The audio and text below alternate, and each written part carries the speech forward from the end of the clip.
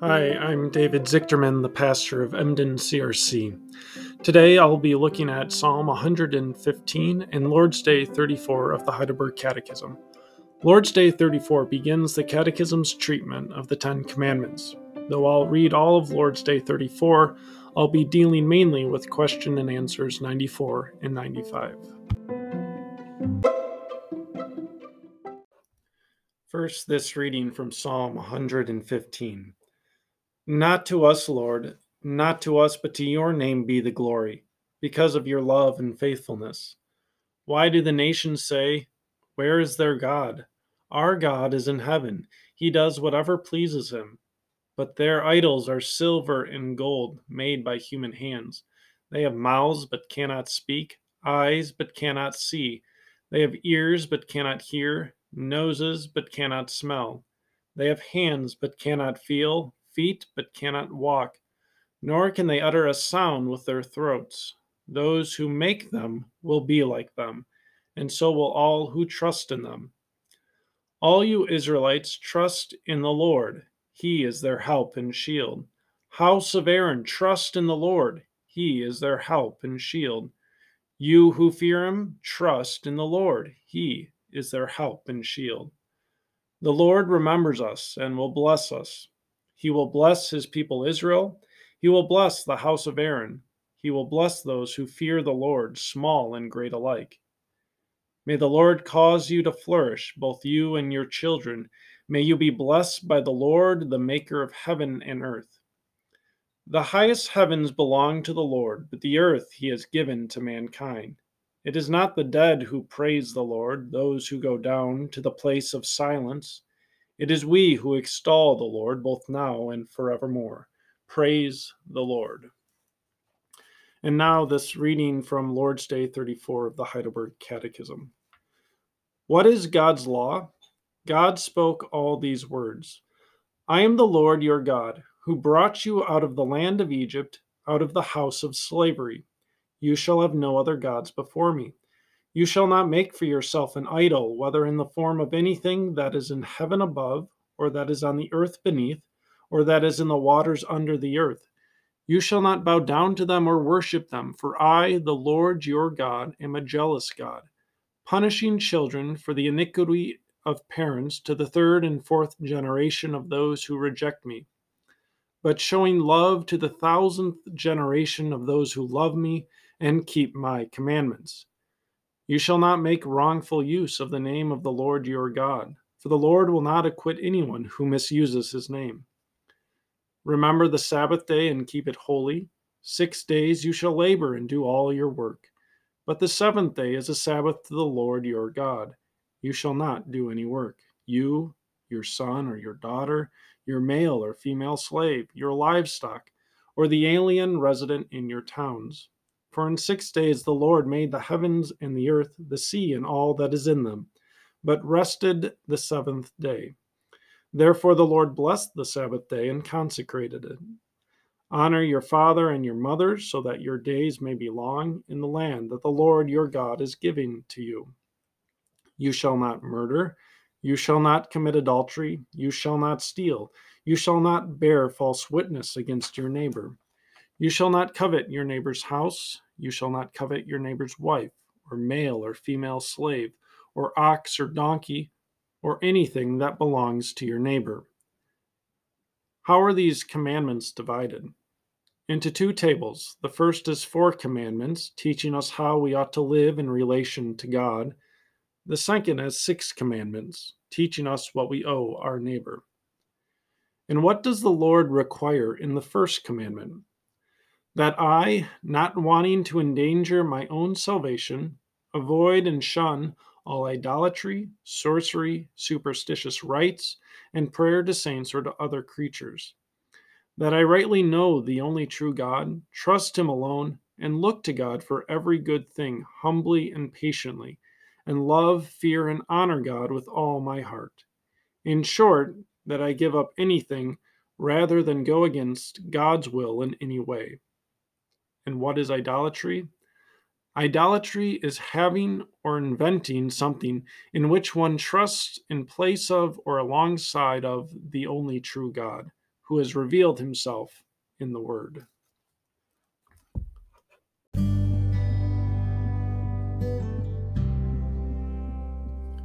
The novel Hannah Coulter by Wendell Berry tells the story of Hannah's life in the small town of Port William.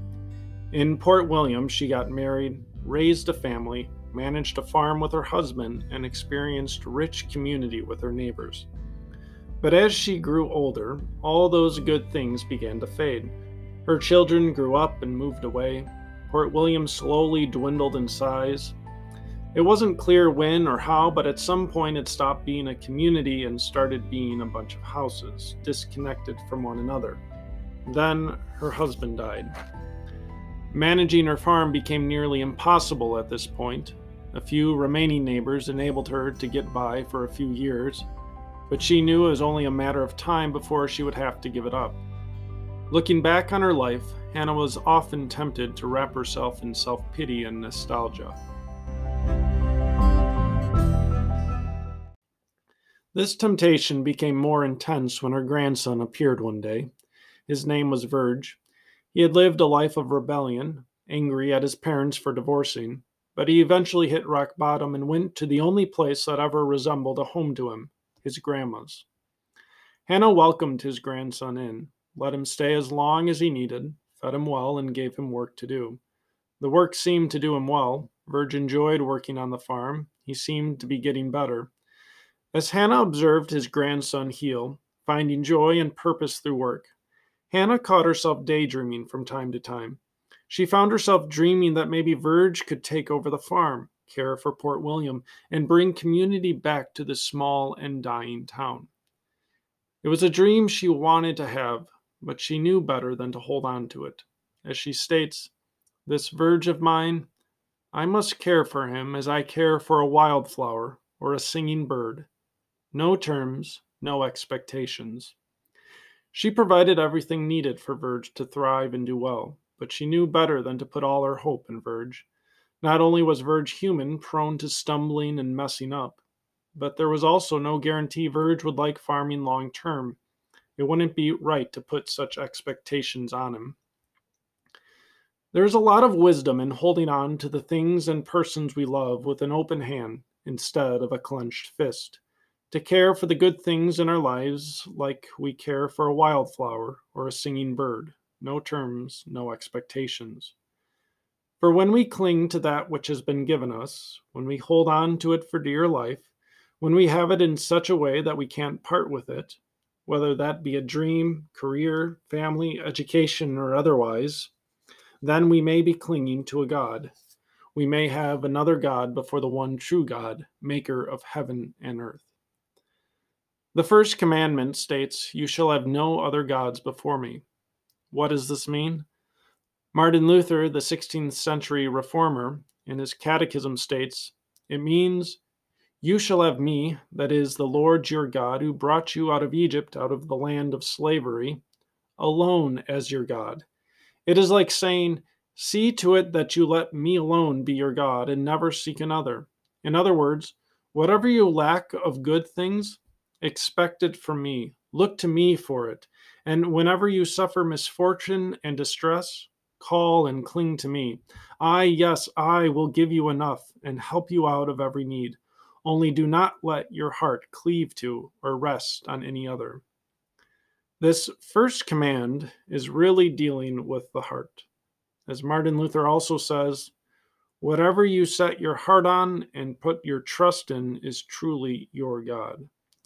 We have the true God by setting our heart on Him, by recognizing Him as the source of our every blessing and good that comes our way, and our help in time of need. And we have other gods when we set our heart on other things, seeking good and blessing from them, as if good and blessing somehow resided in them. So this command is a matter of the heart. The heart, biblically speaking, is the seat of our longings and desires. The human heart longs for what is good. We each harbor a vision for the good life, and it is our heart that chases after it. The heart is like a compass that continuously directs and guides us to whatever we have determined to be the source of all that is good. So it is important that we know from whom all blessings flow. For whomever or whatever we think all blessings flow from, that is where our heart will guide us. That will be for us the true north of our hearts. It's easy to think our hearts are set on God rather than the gods, but much harder in practice to do so. That is because, as the prophet Jeremiah states, the heart is deceitful above all things and beyond cure. Who can understand it? So often we think our heart is guiding us to God, only to discover later that we were in reality chasing an idol, something that masqueraded as God but was in reality a false God, an idol. I think this happens in our ordinary lives quite often and easily. Our hearts want what is good and quickly cling to the good things in our lives, forgetting from whom these good things come from. This often happens, I think, with family, career, health, education, power, and money. These are gifts from God. But if the source from whom the good gifts come from is obscured or ignored, then the gifts become an idol. Idolatry, the Catechism reminds us, is having or inventing something in which one trusts in place of or alongside the only true God, who has revealed himself in his word. That's what tempted Hannah in the opening story. She saw a lot of good coming out of Verge working on her farm.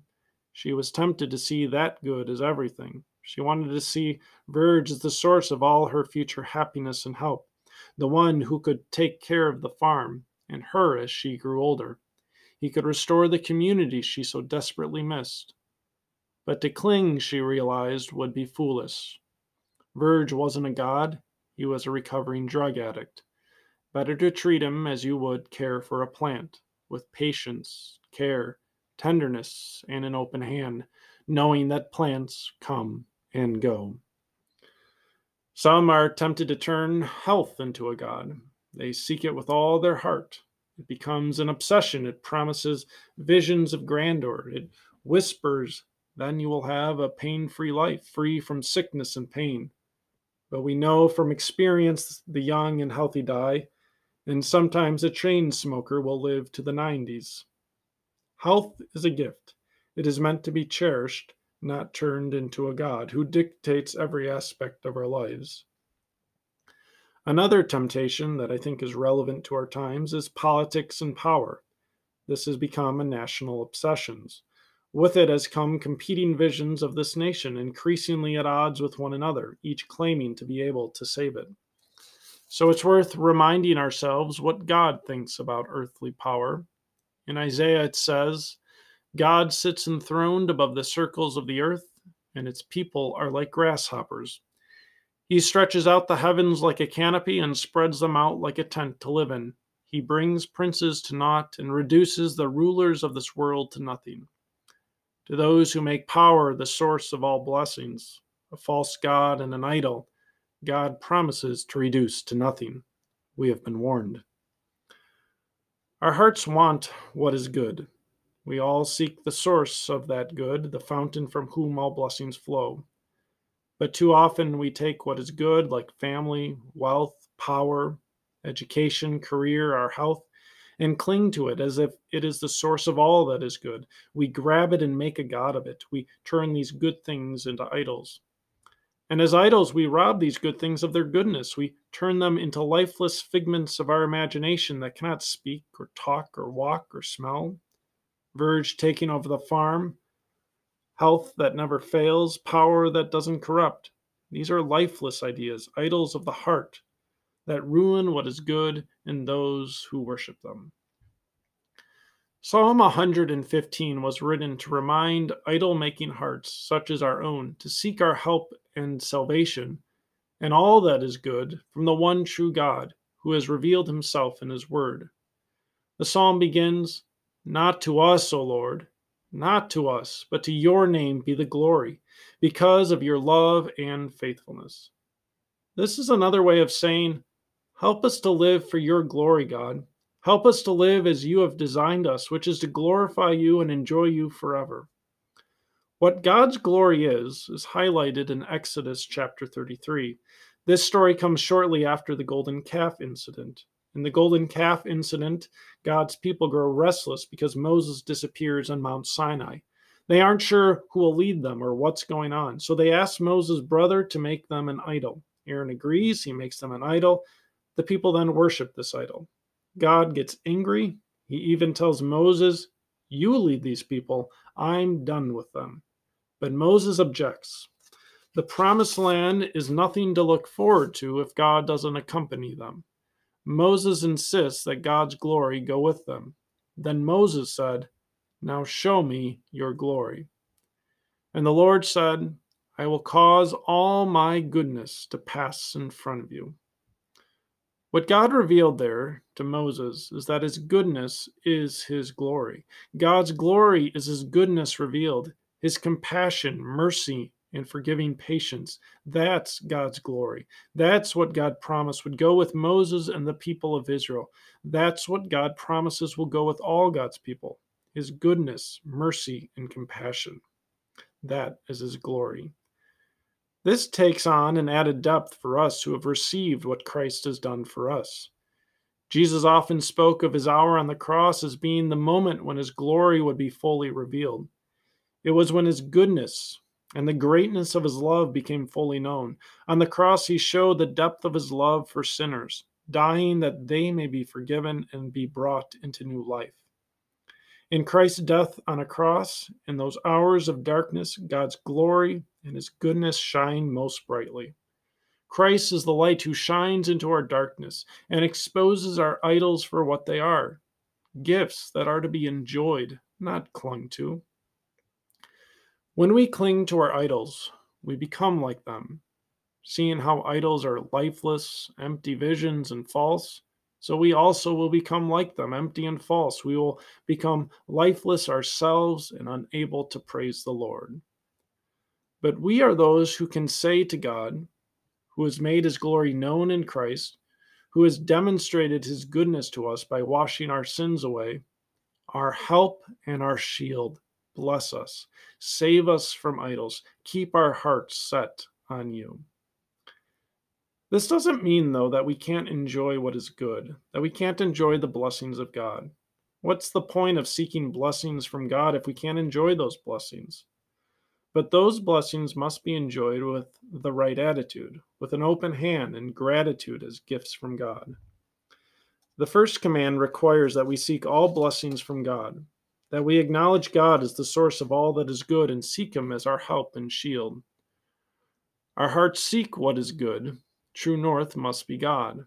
When true north for our hearts is God, then, to quote Martin Luther again from his catechism, then we may live right and straightforward and use all the blessings that God gives, just as a shoemaker uses his needle, awl, and thread for work and then lays them aside.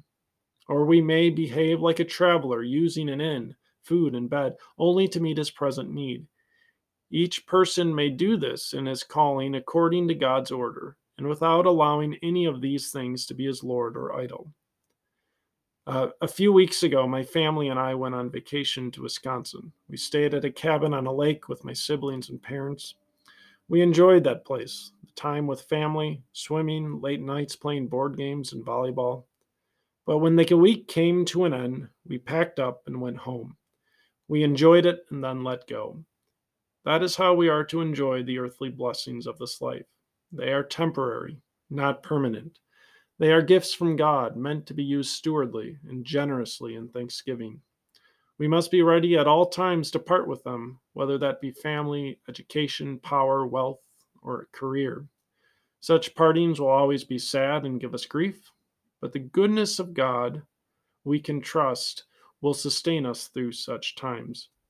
We should be willing and ready to quote Hannah Coulter, to leave here open-handed, with only the ancient blessing, goodbye, my love to you all.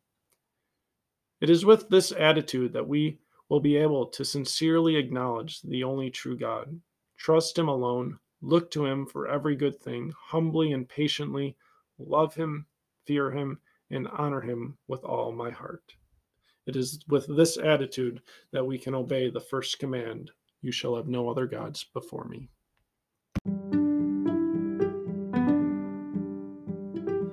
Thanks for listening. My next sermon will be on Exodus chapter 32 and Lord's Day 35 of the Heidelberg Catechism, dealing with the second commandment.